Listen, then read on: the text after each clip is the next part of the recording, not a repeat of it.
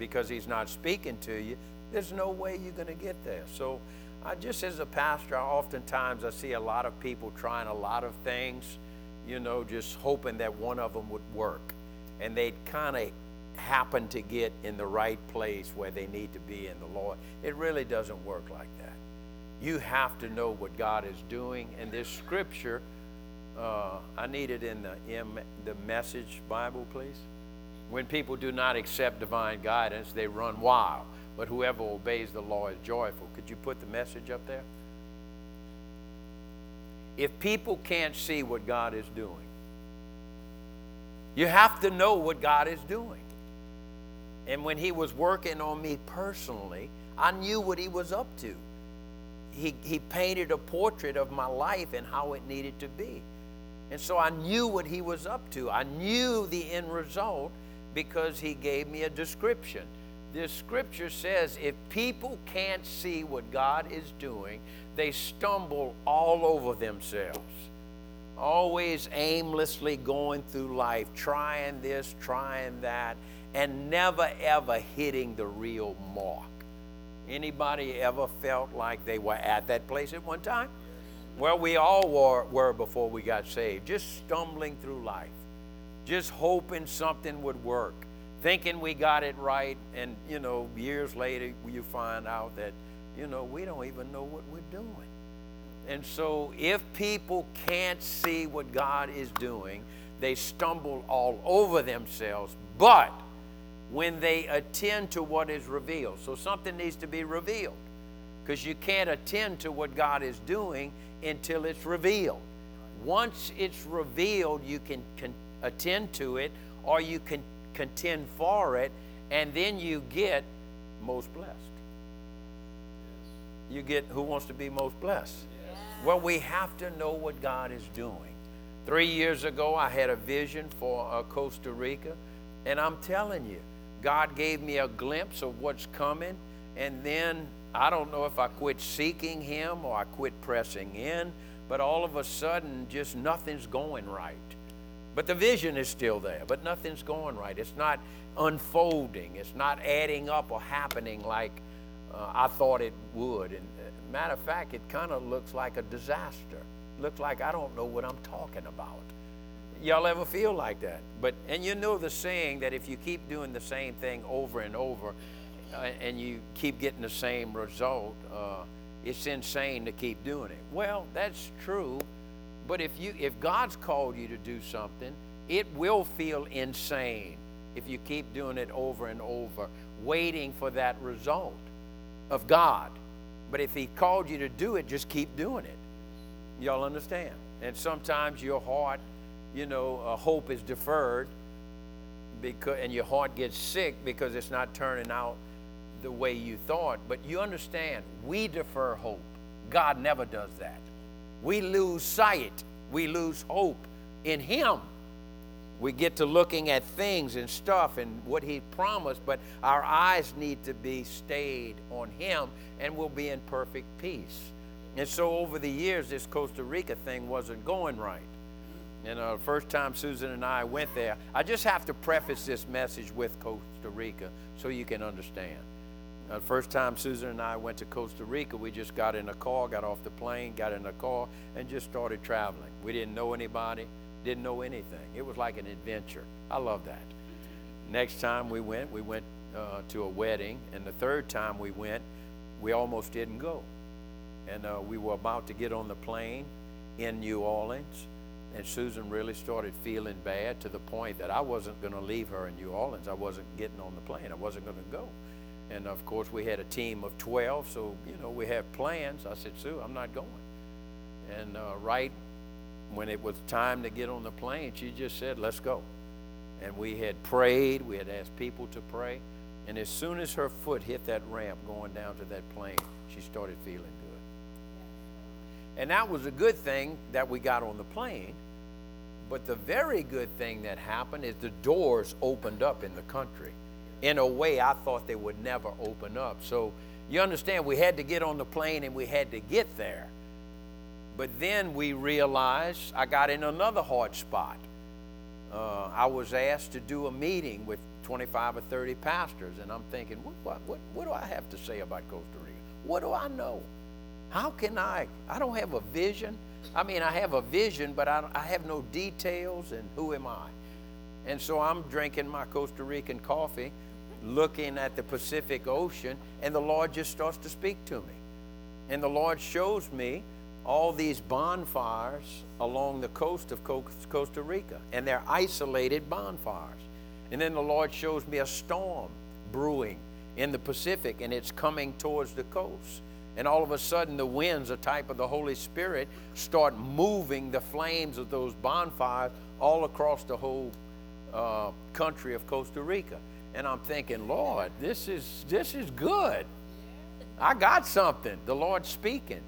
And so when I took my vision of this church, which I think is the Father's vision, I think it's his heart, and I combined it with what I saw for that country, and I went ahead and I went preach and taught at this pastor's conference, and then the power of God hit the place, and they were ignited.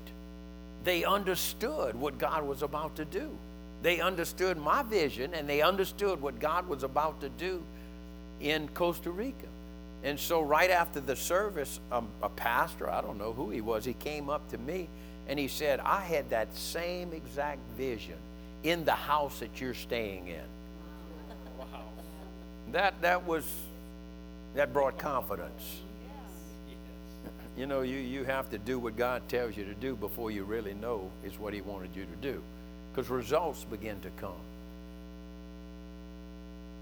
Anyway, the whole plan in Costa Rica, and you know, I'm finding this out now, that there's 7 states in Costa Rica.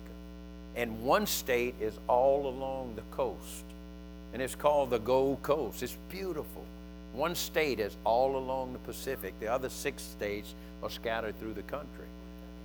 And the whole purpose of the pastors there are to get the 6 states, all the pastors, the ministers in the 6 states, all the churches, and move them all to the one state on the coast. And let's just preach Jesus to everybody in the schools, in the colleges, in the communities, in the cities, in the churches. We're going to take everybody in these states, and we're going to move them to the coast. I feel like I'm on to something now. All the fires come into one area along the coast. And then the wind of God's going to blow it. This is what they want to do. Once we touch this whole state, we're going to just move across all of Costa Rica. I'm like, I'm in this thing. But you know why I'm in this thing? God put me in it. I couldn't have thought that up. God spoke to me. I felt like I had nothing. I felt like I had no plan and couldn't help any of these pastors. And all of a sudden, God speaks to me, and I'm on board as much as they are now. And it all came through prayer. It all came through seeking the Lord. And so the vision of this church it has 4 compartments. We're going to be prayer conscious, and we're going to preach the gospel to everybody, and we're going to pastor this congregation, and we're going to prepare the committed, and we're going to plant the core. That's just the vision. And so we're starting off. It's not even July yet, and I couldn't wait. I said we're going to teach on prayer all of July, but I couldn't wait. Is it July yet? Tomorrow. So we're going to start today. And I'm telling you, this is going to be a riveting message. It's going to shake you and help you. Because prayer is a privilege. And it's not hard. It's really not hard. One of the simplest things we could do to advance the kingdom of God is to just pray. And there's power in prayer. And that's where this prayer thing came. We always prayed, but something happened to me on this trip. And I got a realization of I need to hear from the Lord. For us, you need to hear from the Lord for you and your family and your business. So this is what I want to do. I want to awaken us to the assignment of prayer that's on our life. That we can birth what needs to be birthed by the Spirit of God. and we can be bathed in we can bathe it in prayer and see it come to pass. Who's in? And so I want to do this. I want us to have an awakening and an awareness of a daily prayer consciousness. And this is not religion. It's going to be an attitude. It's going to be a lifestyle. It's not going to be hard. But we always going to be thinking about prayer. And we're always going to be praying. Paul told the Colossians, I don't stop praying for you. I don't cease praying for you. And so it's going to take the Spirit to do this, that we're all excited about prayer. And it's hard. In the past, it's been hard to get excited about prayer because there's no glory in it until the results come. And not all the results come in our lifetime. You may get the rewards for your prayer when you get to heaven. But I know we will see results from the prayer that we're beginning in this church. So already on Wednesday, we're praying for 2 hours. I'll give a short teaching. If you can make it, come from 11 to 1 o'clock. Also, before every service, please put your prayer requests in that box. We are going to pray. So, and we're activating prayer in everything that we're doing. Every activity, whether it's children's church, toddler room, nursery, teen group, we're activating, mobilizing everybody to pray. Everybody's going to pray. We're mobilizing everybody to pray. And prayer intercession is not a gift for one person. I got a gift of intercession. No, we all have that. But some of us just need to be encouraged. Some of us just need to be taught. And so I want to put the scripture up in Luke. I really never saw this before. But this is pretty cool, the way Jesus started his own ministry. It's Luke 3.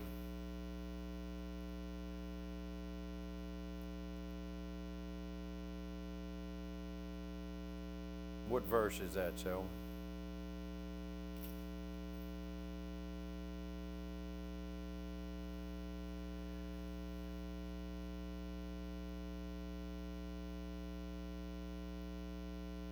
$3.21. Don't put up, there it is. Hallelujah. After all the people were baptized, Jesus was baptizing as he was praying. Jesus was baptized as he was praying. Anybody ever saw that? You saw that before? I never saw it. Jesus was baptized, and as he was being baptized, he was praying. I'm sorry, I never saw it. I'm the only idiot in here, I guess. Jesus was baptized as he was praying. I kind of thought the Father started it. I kind of thought the Father's word hit the Spirit, got with the Spirit, and all of a sudden things started to happen. And then it began.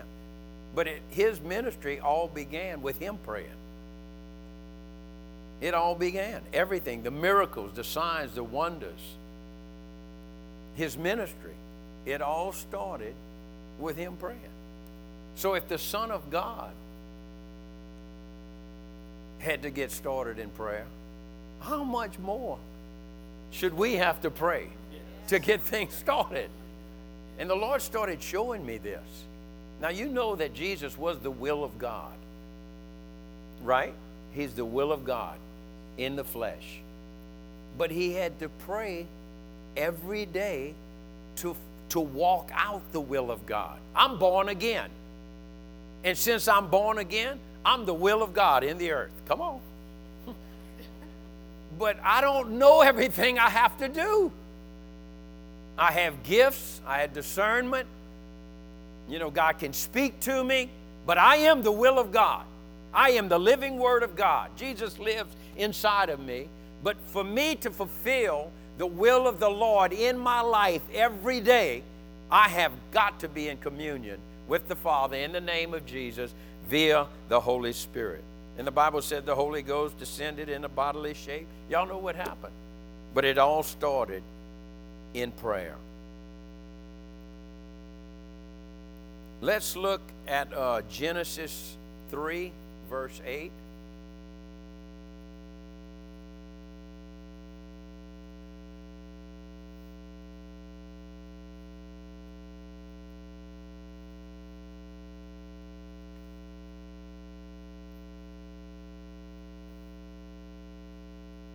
Can you put the King James, please?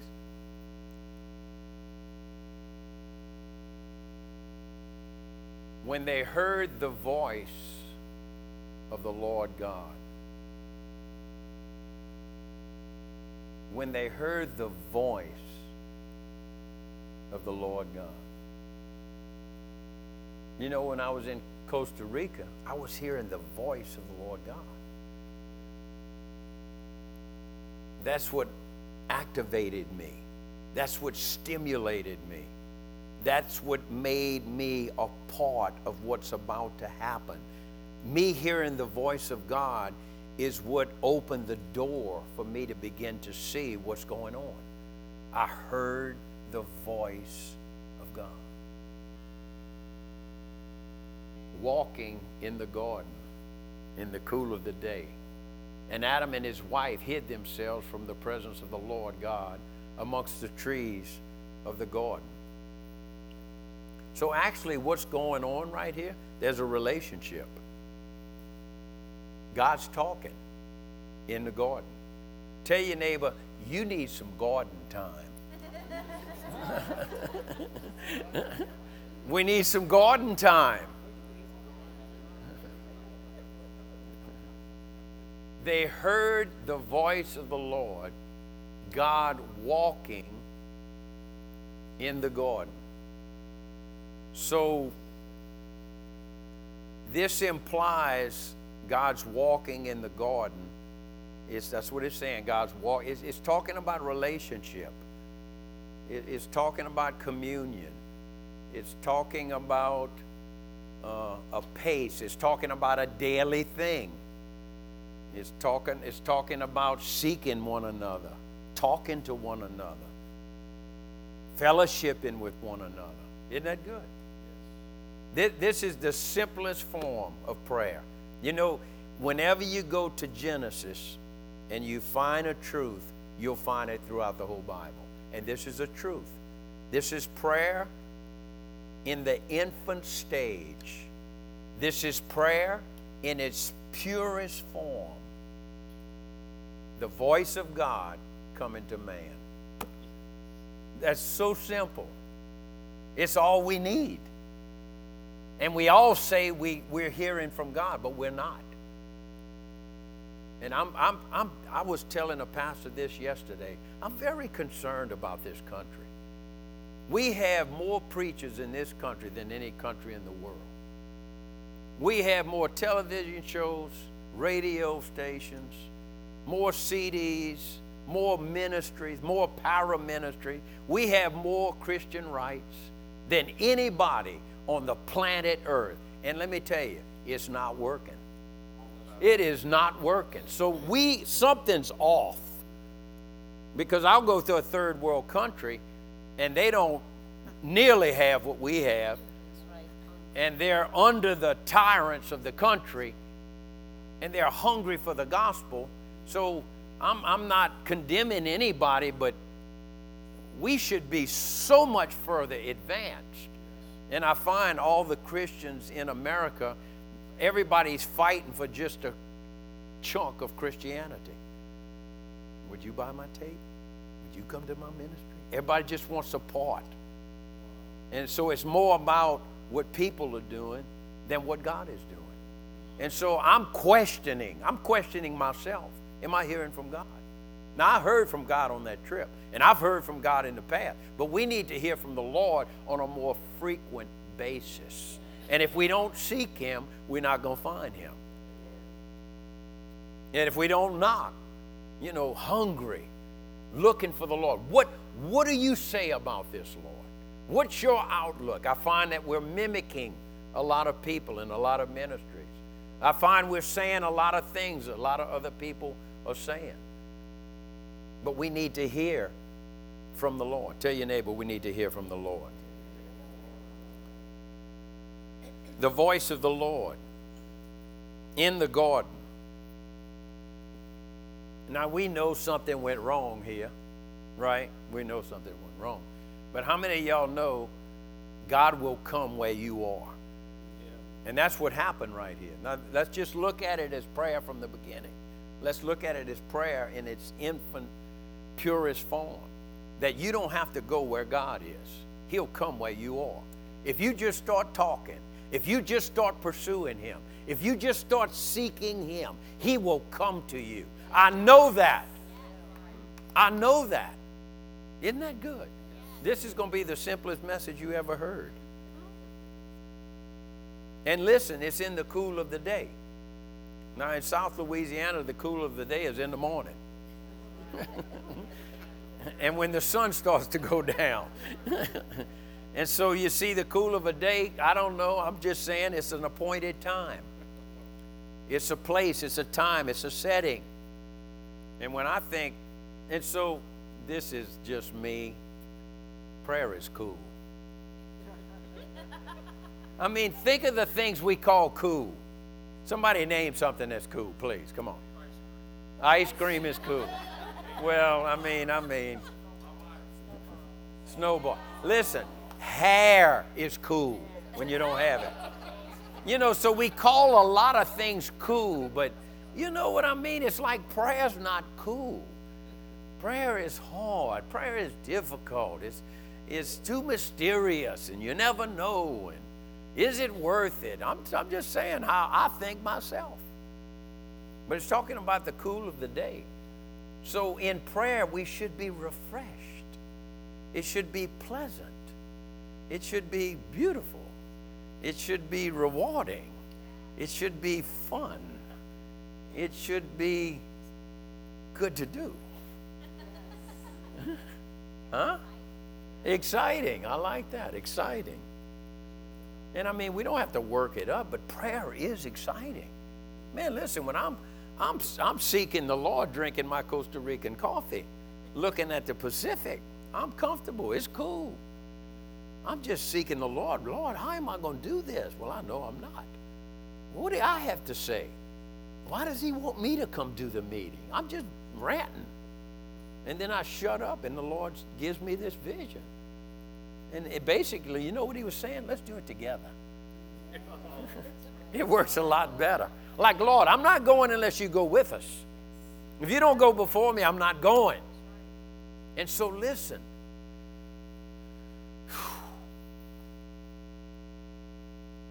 Either you're going to get in the presence of God, and you're going to start praying, you're going to start seeking the Lord, or you're going to be talking to a serpent. You're just going to be hooked on worldly things. That's going to be it. One of the two. You will get in the face of God. You're going to begin to seek Him and hear His voice, or you're just always going to be dealing with this world system and everything that's not right. And you'll never be a solution and never bring anything to the table to help. Guilty and afraid. Where are you? I'm afraid. Why? You've been talking to a snake. And I'm going to tell you, if you're not hearing from God, you're hearing from the snake. I mean, you may hear a good message, you may hear a good CD, that's all good, and that's fine. But you personally need to hear from the Lord. I need to hear from the Lord for this church. And I'm hearing the Lord, and I'm excited that He's talking to me. Again, not that He never did, but on a more frequent basis because I'm pursuing Him. You know, I used to pursue Sue before I married her. And the more I would pursue her, the more she would look at me. The more attention I would get, the more I would pursue her. Till I did dumb things. And when I did stupid stuff, she just didn't pursue me anymore. I didn't hear her voice. I wasn't with her. And I was miserable. And we broke up. That's right. So I had to start pursuing her again. And when I started pursuing her again, she started giving me attention. And then this relationship began to develop. Come on, somebody.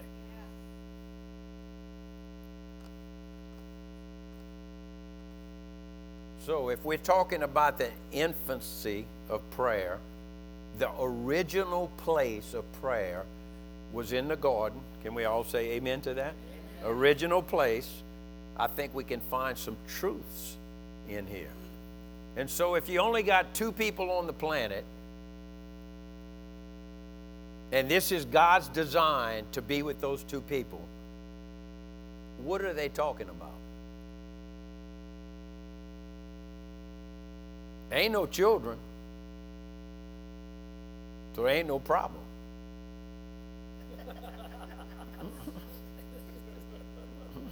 Ain't no politics.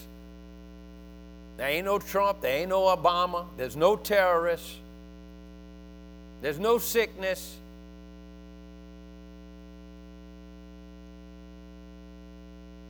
There's no crisis. There's no tyrant bosses. There's not a lack of provision.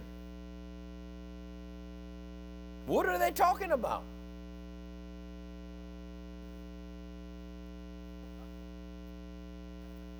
What are they talking about? Well, when we come to prayer, it's people, problems, crisis, politics, sickness, what they did me, what they didn't give me, what they did, what she did. That's our prayer. But this is not the original plan. There was nothing going on. God just wanted them. So that's my approach to our prayer. Quit bringing your stuff. Come to Him. Just come to Him. Come to Him. Come to Him. Now you understand we come to Him with all of our stuff. And He helps us. And He really does it because He wants us. But we get what we need or get what we want and we turn and we walk away. And He's so merciful. And He's so good. But He knows you're going to fall into another crisis. And He would rather meet with us before the crisis than after the crisis. Because without Him, we create some crisis. We create some drama. And we always come into Him on the back end. Whereas if we would go to Him before, He'd give us insight. He'd give us understanding. He'd give us vision.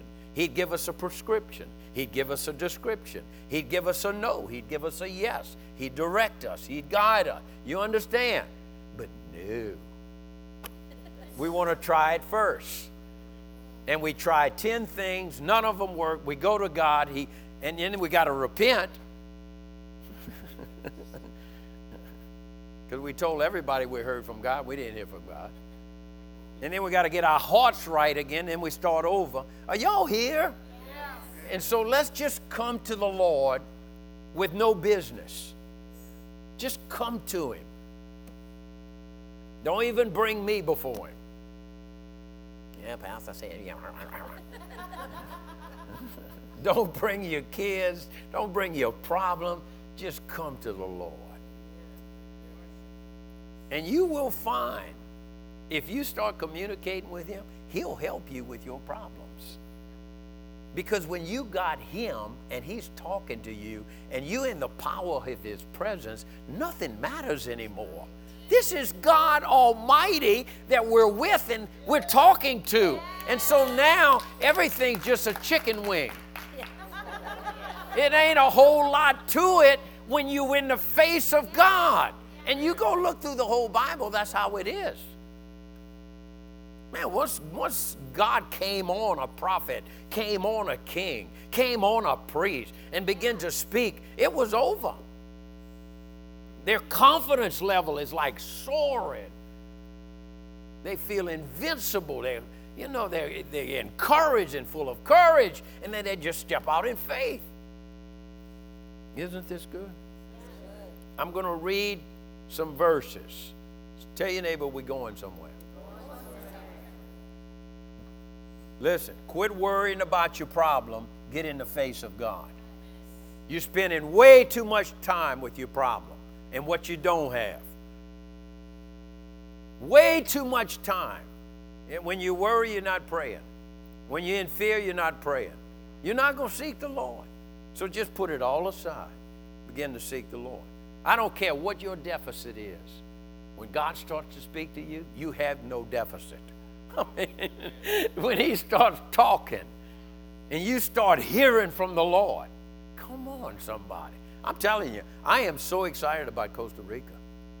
We are going to start a church there before the end of the year. That's where it came to. It came to, we're going to do this, we're going to do that, and this happens, that happens, this goes wrong, that goes wrong, to the point we're going to start a church before the end of the year. That's what it looks like. Just because God started to speak. And when God started to speak, then he began to connect the dots and connect the people and open the doors. I love the scripture that Brother Clayton talked to me about weeks ago, that Paul was in Ephesus and he tarried in Ephesus until the day of Pentecost. The day of Pentecost had already come. You understand, this is a religious feast, but it just spoke to me that he tarried in a place until the Holy Spirit, type of the Holy Spirit, would speak, because there was a great effective door that was open. Now, Costa Rica was open in my heart to me, and it was an effective door. This is going to be big, but the opposition, the adversary, the problems, how do we do this, all began to flood my heart. And wherever there's an open door, wherever God opens a door, of course the enemy is going to try to stick his foot in it. The opposition is going to try to quench the opportunity that was given to you by God, because God wants to do something. And so there is something we have to contend with. We have to fight the good fight of faith. We have to persist. Are y'all here? So let's look at Jesus in prayer. And this is John 11, verse 26. I'm going to read about 12 verses. I want you to stick with me. This is going to help you. I pray I'm bringing people to the Lord and away from your problem. I'm bringing you to the Lord in prayer. Now, I am no longer in the world. This is Jesus speaking. But these, he's talking about his disciples, talking about us, are in the world. And I come to you, Holy Father. Keep through your name those whom you've given me, that they may be one as we are. Just remember that. The heart of the Father and the heart of Jesus was for us to be one with them. While I was with them in the world, I kept them in your name. Those whom you gave me, I have kept. And none of them is lost except the son of perdition. That's Judas. I'm John 11. I'm John 11.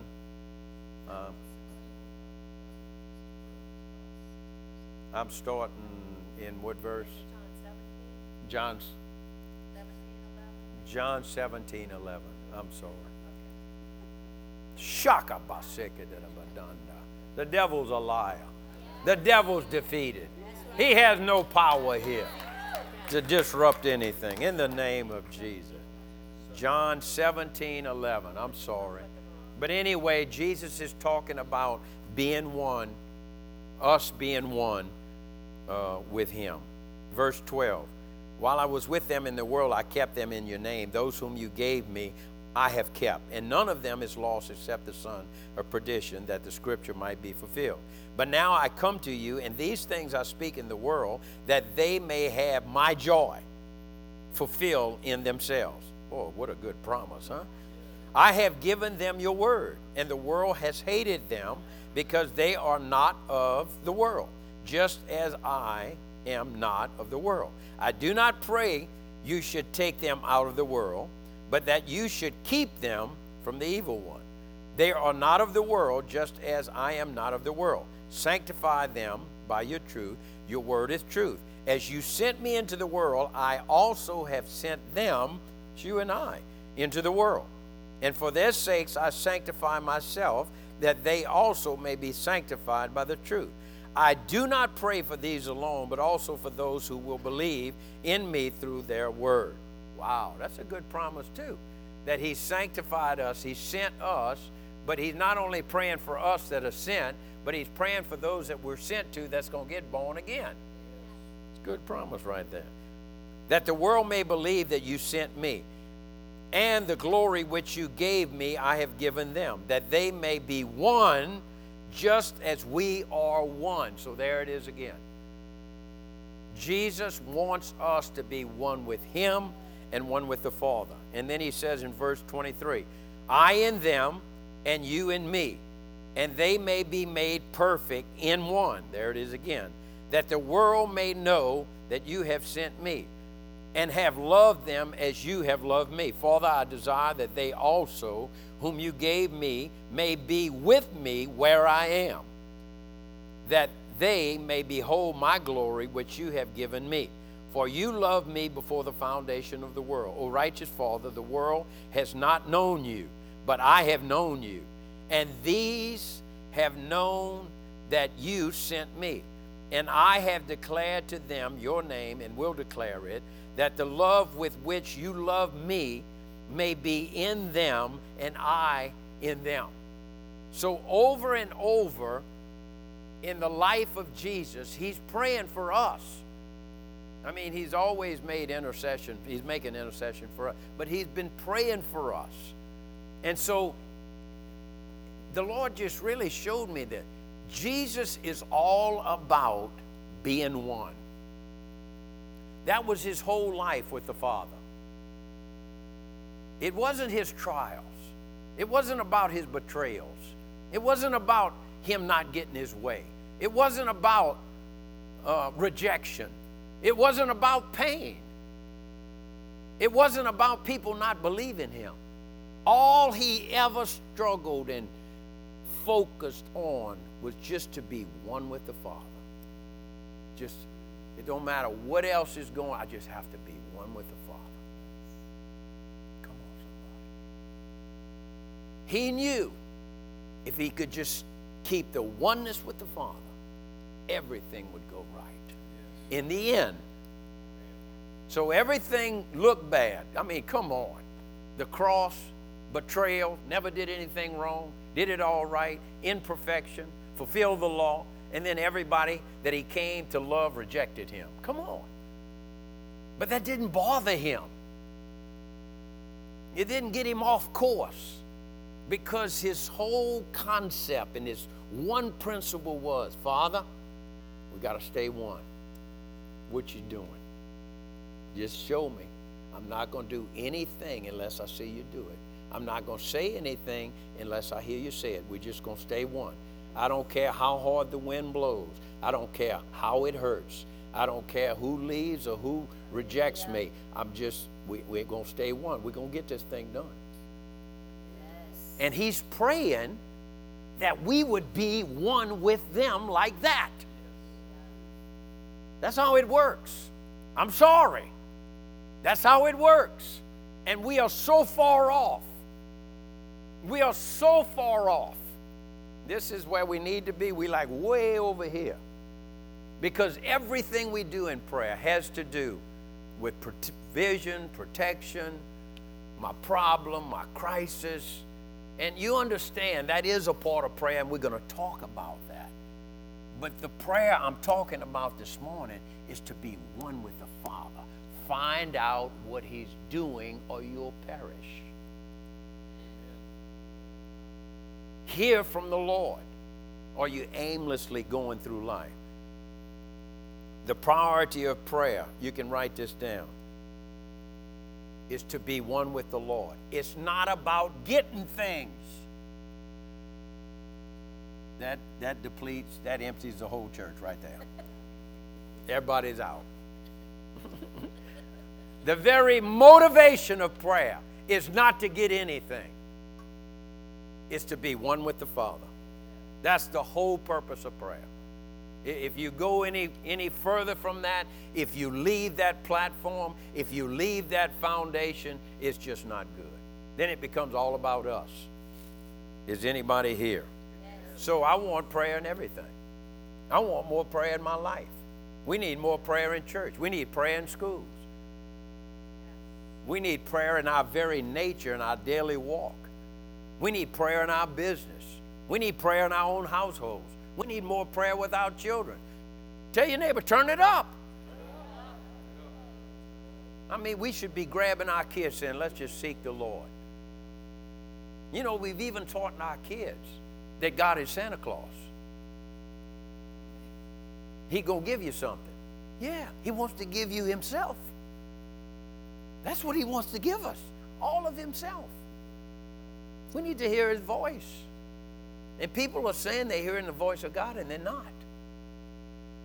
And if you're not hearing the voice of God, you're hearing the snake of this world. The system of this world is talking. And this world talks loud. And this world wants us to be in its image. But the voice of God will have you in the image of Jesus Christ. And the image of Jesus Christ, first and foremost, is to become one with the Father.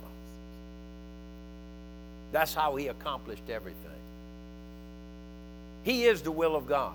And he's praying. And he's going to be baptized. And this baptism is a surrender. This baptism is a submission. This baptism is totally in. Father, it's going to be you and I. It's going to be a sanctified walk.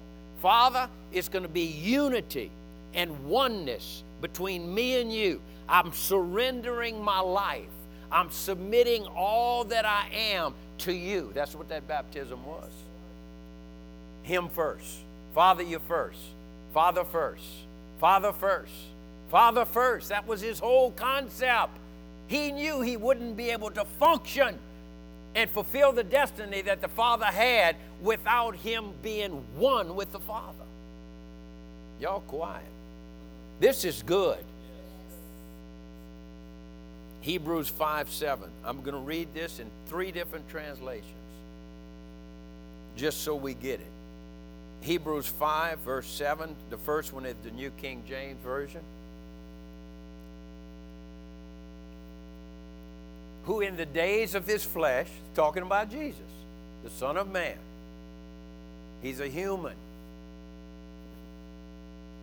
He's all God, all human. Kind of like us. We're all God, all human. We're God people. We're God beings. God human beings. When he had offered up prayers and supplications with vehement cries and tears to him who was able to save him from death and was heard because of his godly fear. Now he's going to the cross. And you understand the struggle right here is his problem. The struggle right here is the natural. Y'all understand? Just like us. In the flesh, he's struggling. Though he was a son, he was the will of God.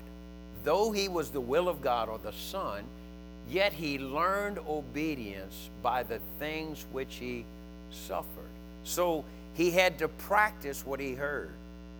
He had to put into effect and motion what he saw the Father do. And listen, because he did that, having been perfected. See, this all came through prayer.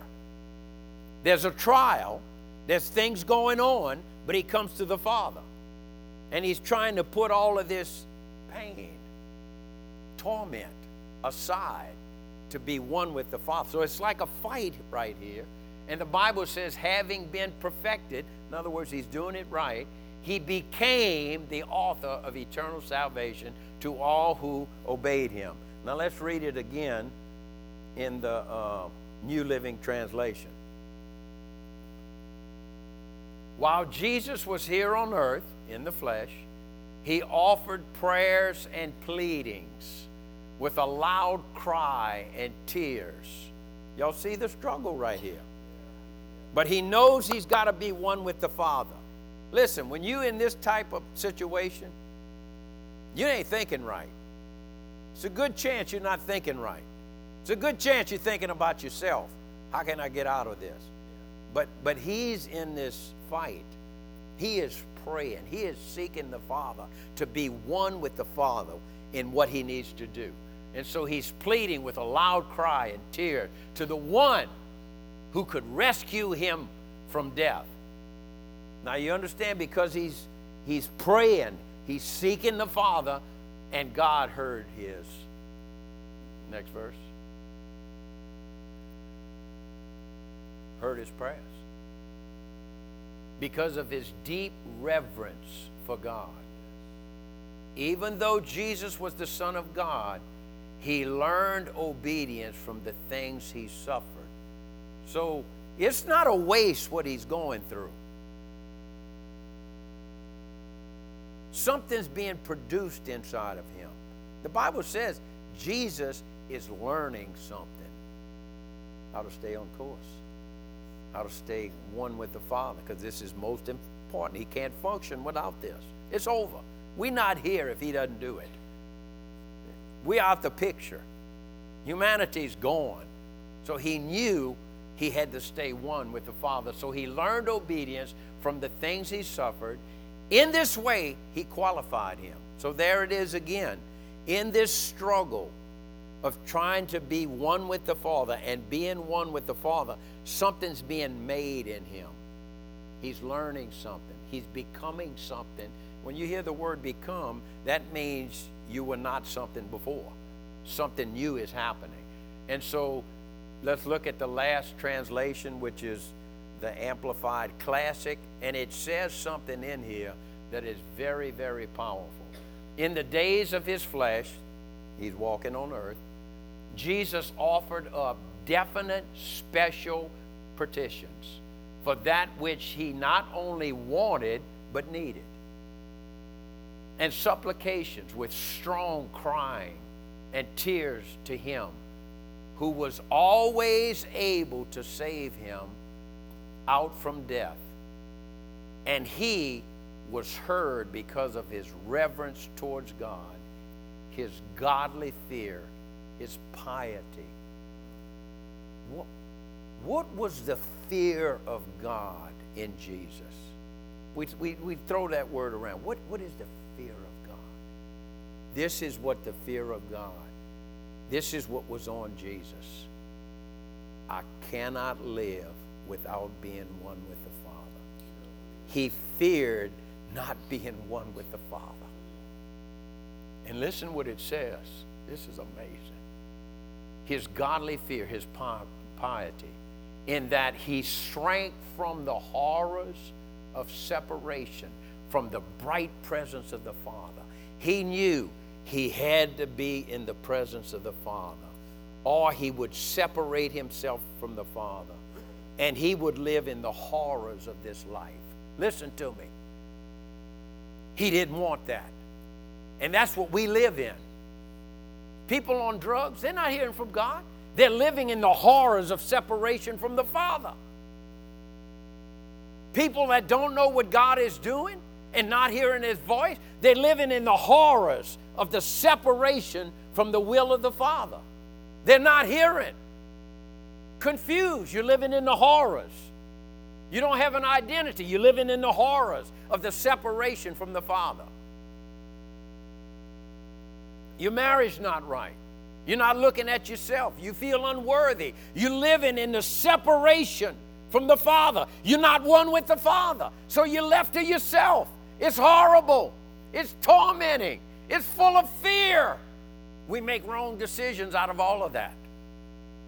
And Jesus knew if he stepped or if he didn't shrink away, he knew he could not separate from the Father. He knew if he separated from the Father, he'd be just like a mere mortal human. Anxiety, fear, struggle, anger, frustration, hate. I don't know what's going on. Confusion, strife, envy. What about me? Entitlement. He knew if he didn't stay one with the Father, he'd fall into everything that humanity was in, and he would not help humanity. Somebody got to be getting this. And if Jesus fought to stay in that relationship with the Father, how much more should we? I'm telling you, we're off. We are all off. I think if we rated our prayer life and our fellowship with the Father, most of us, plenty of us would say 8. And God would say, you're not even on the chart. I never knew you. I'm not even going to that scripture because I think I've been in that place. I don't even know you. You're not, we're not together. You talking like we talk, but we're not talking. You saying what I'm saying, but you don't know me. You quoting the word, but you don't know me. You're not one with me. You're doing your own thing. You got all of these things you want to do, and you just want me to get on board. And it don't work like that. This is a very sobering message. And the whole point is prayer is so simple. And without our connection with the Father, in the name of Jesus, via the Holy Spirit, we perish. We die. Now, he does speak through his written word. He speaks through the ministry gifts. Yeah, I got that. But we need to hear him. We need to personally be hearing him. Can I go just a hair more?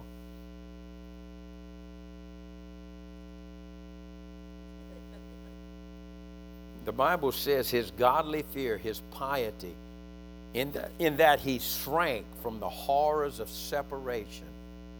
He did not want to separate from the bright presence of his Father. Although he was the Son, he learned active, special obedience through what he suffered. And his completed experience, making him perfectly equipped, he became the author and source of eternal salvation. So this is the crux of what I'm saying. If we could, what we going through, who go through stuff?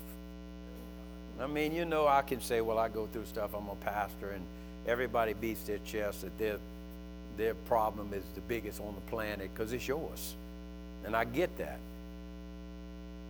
But this is what we need to do.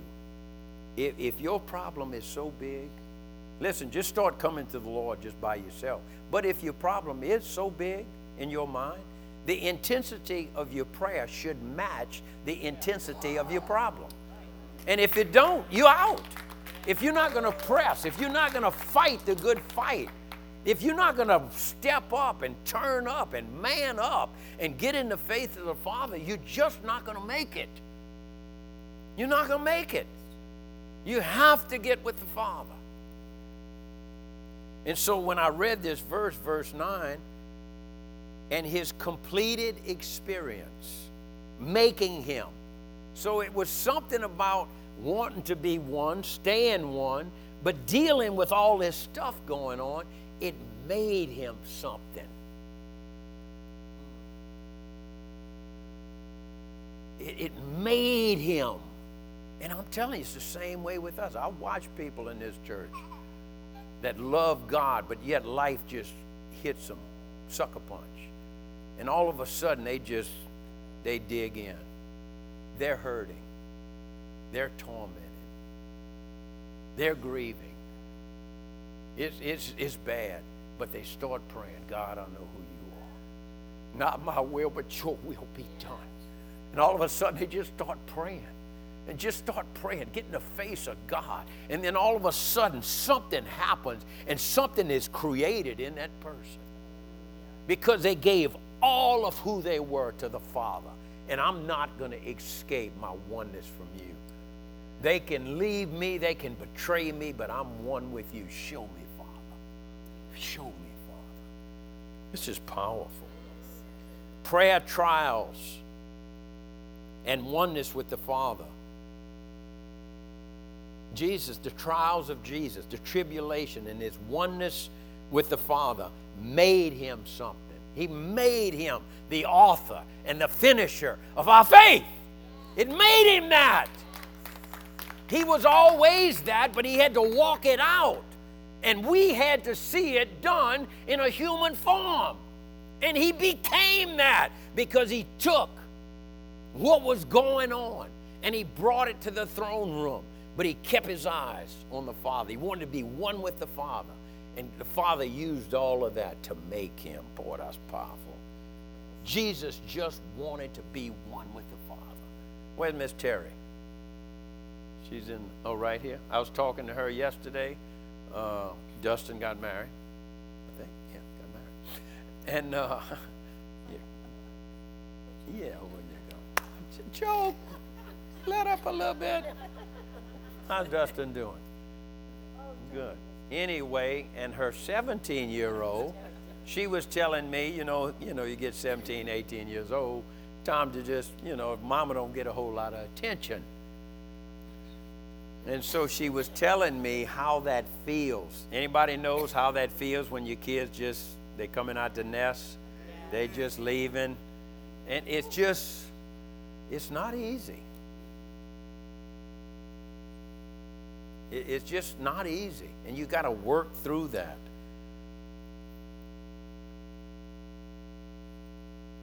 But when my girls left, or Joseph, he just left. But when my girls left, I'm like, y'all got to move so far away? Daddy, we're only moving to Port Allen. I mean, it's only 10 miles. But this separation, I had to deal with it. It was very, very, any kind of separation from love relationships, you just have to, it's hard. And Jesus decided, Father, our love relationship, we're going to keep it. Now, I had to adjust things, but I still have a love relationship with my kids. But Jesus never bowed to anything else. He kept that relationship because it was most important to him. I'm going to read this. Listen to this. Allow your prayer intensity to match your trials and troubles. But come to God alone first. Because once he starts talking to you, a lot of this is just going to melt away. A lot of it's just anxiety and fear, selfishness, flesh. But when you get in the face of the Father, a lot of that just melts away. Now listen to this. When you don't pray, now when I say prayer, I mean fellowship. I mean communion. I mean walking in the cool of the day. I'm talking about daily talking and seeking and hearing from the Lord. That's what I'm talking about. When you don't pray, you're not one with the Father.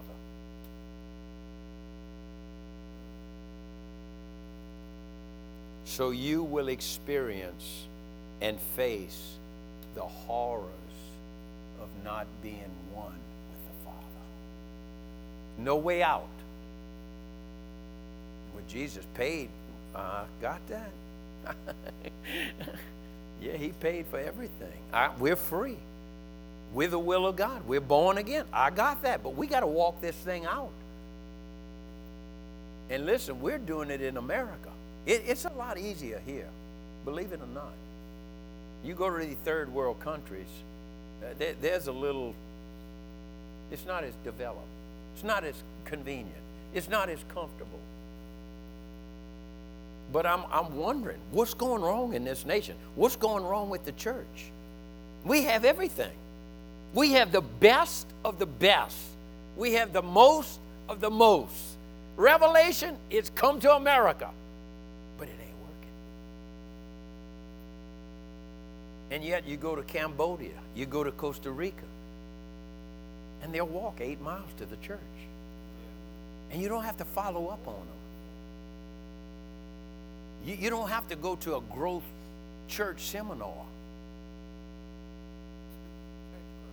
Church growth seminar. And all those things is how do you deal with people's culture? How do we reach this person because they in this culture? Well, David Hogan talked about reaching Hindus. Nobody said anything about their culture. Just preach the gospel. The Muslim, just preach the gospel. The Buddhists, just preach the gospel. But yet we come to America, we got to relate. We got to get in their head, and we got to get in their culture. What you like so I can like you. What you like so I can talk with you. No, that ain't the gospel. The gospel of Jesus Christ. It runs through any barrier, any religion, any limitation. There's no stopping the gospel. Culture won't stop it. We're not trying to change culture. I'm not trying to change culture. I'm just wanting to preach the gospel. Let the gospel deal with all of that. You know, when you get saved, your life should show it. Your activities should show it. When you get saved, you should be proof that you turn from your sin. And you're not interested in that old stuff. You're not living this compromising life. You're not wondering, well, they doing it, so I'm going to do it too. That's not it. You understand? You're born again. You're talking to the Father via the Holy Ghost. I mean, in the name of Jesus, via the Holy Spirit. You have the nature of Jesus in you and I. The life of God lives in us. And so all of a sudden we give him control. And he rules over our flesh. The Bible says there is no temptation that has overtaken man that's not common to man. And then it says, God is faithful. God is faithful right there in the compromise. You ain't got to compromise. God is faithful right there in the temptation.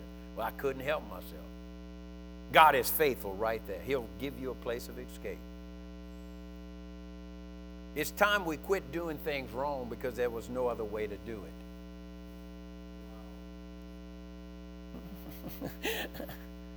You didn't ask me. I'm telling you, the Father. Listen, Jesus could have done wrong. There was no way out of this. This is hectic. I'm talking about nails in your hands, nails in your feet, crown in your head, crown on your head. You're butchered. They plow your back. They spit on you. They call you a demon. If anybody had the right to do wrong, he had the right at that point to do wrong. Well, they did it to me, I'm going to do it to them. Well, thank God he didn't. So he did right in the midst of everybody doing wrong. Come on, y'all got to get this. Are we going to go before the Father now? Everything is going in prayer. We're going to talk about it for a month. You're going to get, I hope you just get so elated me talking about prayer. And I may walk up to some of you guys and say, hey, you praying? Pastor, I need counseling. Did you pray? Because I ain't talking to you. I'm just telling you straight up. If you don't go to the Father, if you don't pray, I mean, you understand it's going to be marathon counseling and we're not going nowhere. What you laughing at? Yeah, it's not going to work. The Bible says if you're afflicted, go afflict somebody. No, it don't say that. The Bible says if you're afflicted, call Pastor Clayton. That ain't what it says either. If you're afflicted, put some praise and worship music on. That ain't what it says either. If you're afflicted, call your pastor. They don't say that either. It said if you're afflicted, pray. If you're suffering, pray. Call me later and tell me the victory you got in your prayer. That's the way the church works. I mean, I understand we're a hospital. I understand that we're encouragers. I understand that people at different levels, but you understand the privilege we have is to know the Father through the name of Jesus via the Holy Spirit. This is, game on. Somebody say game on. I'm in. When I started hearing myself saying this, I felt like a wimp. I felt like you lily-livered, poor, selfish, no good, unworthy creep. Can't do nothing. You always want somebody to do it for you. Entitlement. I'm going to the Father. And you might say, well, I never saw the Father. Jesus said, if you saw me, you saw the Father. You understand? So we got it. It is right here for us. Right here. I serve the God of the miraculous. The God I serve heals. The God I serve talks to me. The God I serve loves me. The God I serve, he shows me himself. He speaks to me. He walks with me.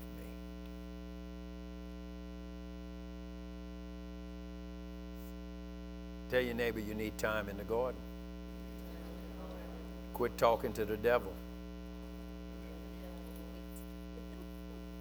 I pray God comes along in the next few days. He just grabs you. He's the solution. He's everything. That's what I pray. Imagine everybody's hearing from God. People are saying they're hearing from God. But I'm like, what? God said, what? I'm like,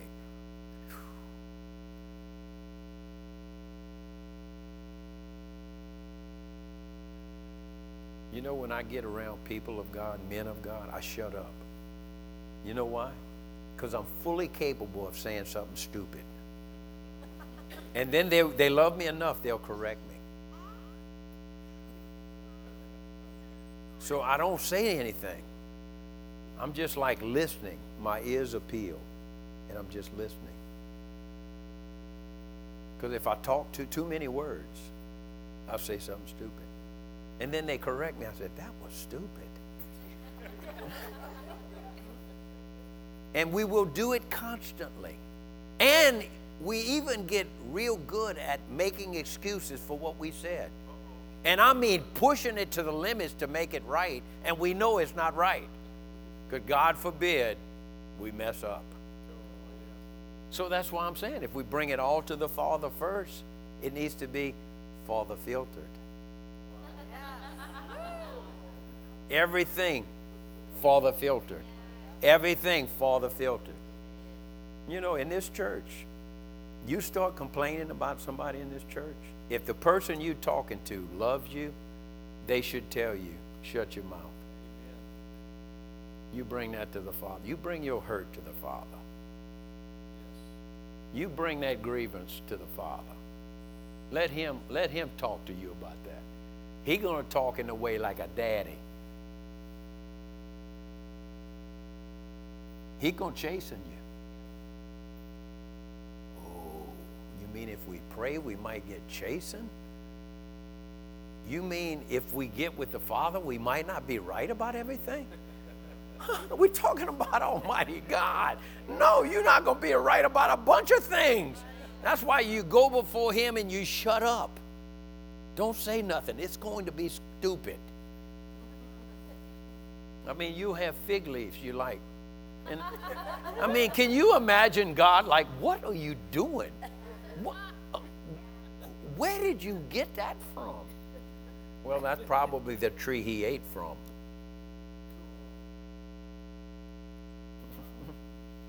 He ate the fruit, so I might as well take the leaf.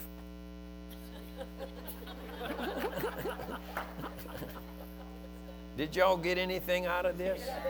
I mean, really, this is real simple, but let's just bring it to the throne room. Any problem you have, I mean, if you got a problem with me, bring it to God before you bring it to me. You know, let's unload our guns, okay? Come on, unload your guns, stick them back in the holster, because a lot of y'all walk around like this. I know church people. I'm just waiting to get hurt, waiting for somebody to do something, and you're just going to blow their heads off. Huh? Scared. You know, the church, a bunch of scaredy cats. The church, a lot of members, just a bunch of scaredy cats, because they don't know God. Now, God saved us, but we don't know the one that saved us. Y'all know I believe once saved, always saved if you stay saved. And I also believe this. Once filled, not always filled. You got to get filled again. Some of y'all catch that tomorrow. You can leak out. You can get disgruntled. Some of y'all barrels are still hot. You got like machine guns. Come on, we gotta let up on people. What's that? Tommy guns. Just, unload it. Those weapons for the devil only, not people. You have no enemies. I have no enemies. Of course, I have people I disagree with, and people are doing wrong things, but the enemy is the devil behind them. And so I don't hate anybody. I hate things people do. I hate the sin. I hate how it hurts people. But there's not a hate in my heart for anybody. And we all been taught to hate people. Our government, schools, prejudice, racism, it's all been taught. We learn that. And it's no part of the Father.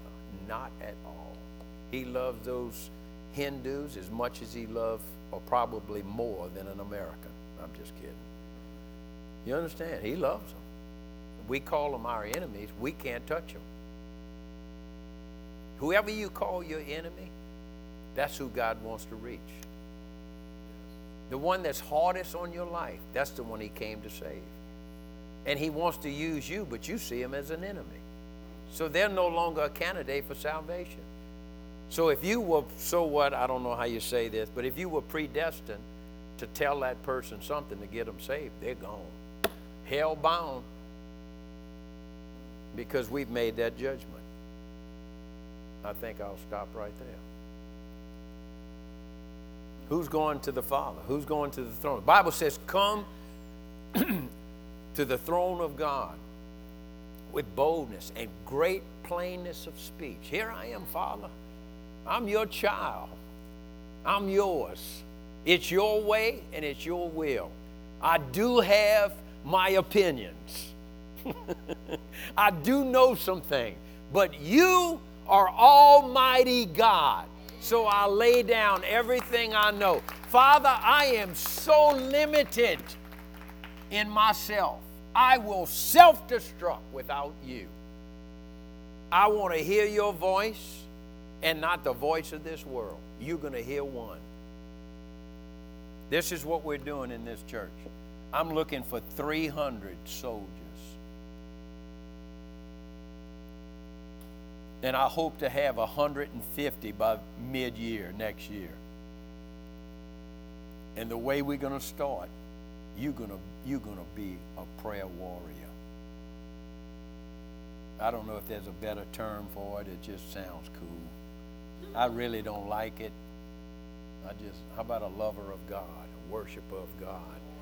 One that just reverenced the Father, and he's first and foremost, and you Father filter everything.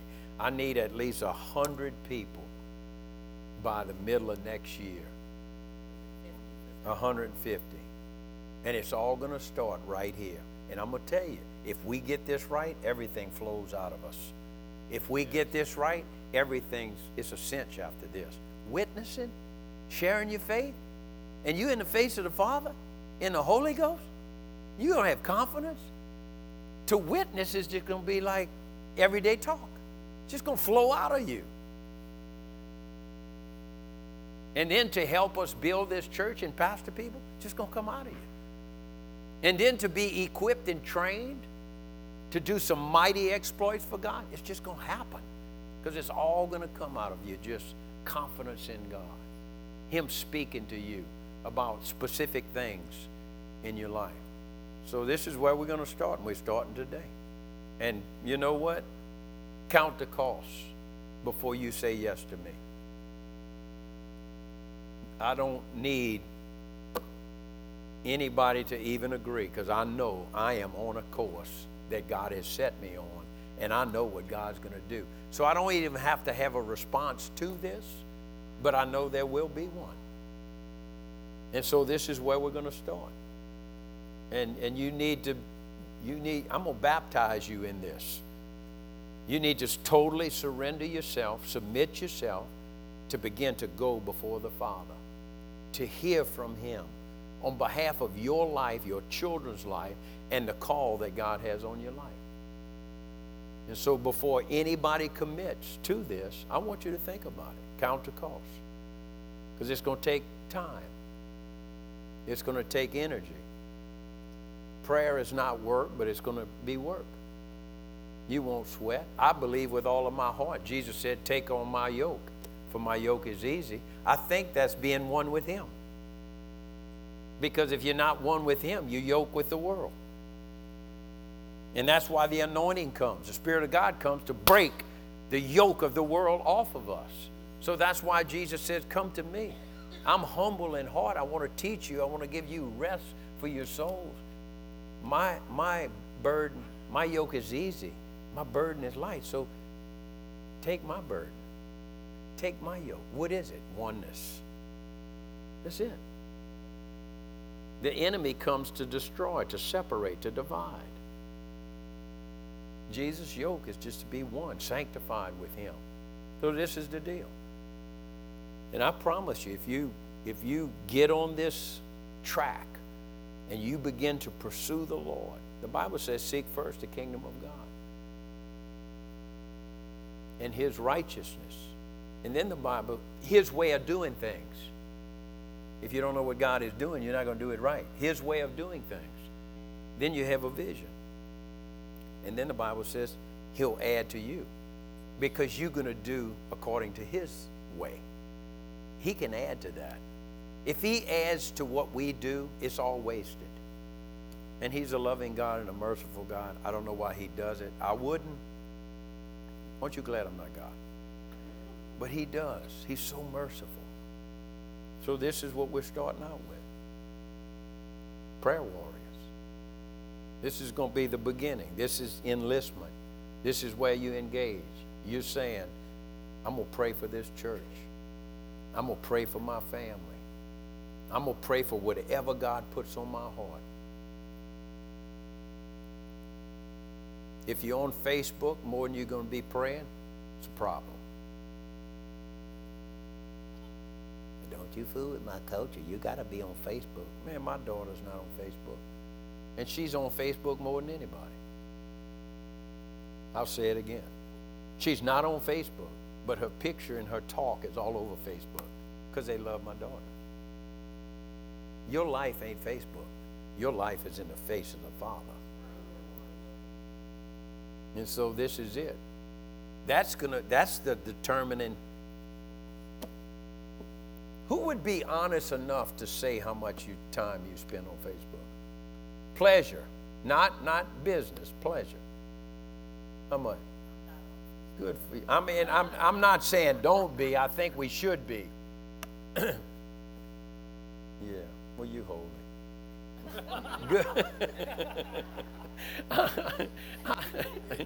But who's going to be honest and say I'm on Facebook way too much?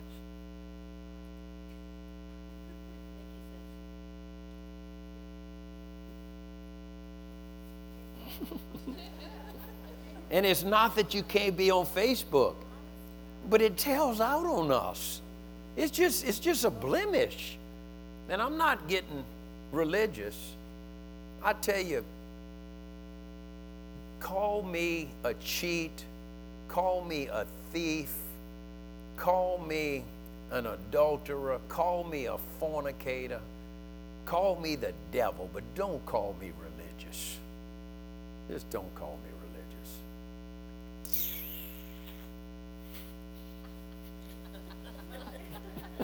Just don't call me religious. Call me anything but religious. I hate religion. And I don't mean that I hate people. But saying something and not becoming it is religion. And He's given us the tools and the power and His Spirit and His Word that we could be like Him. And so I'm challenging us this morning And I'm not going around with a ticker. How many hours you pray? How many hours you pray? But we are going to have prayer from 6 in the morning.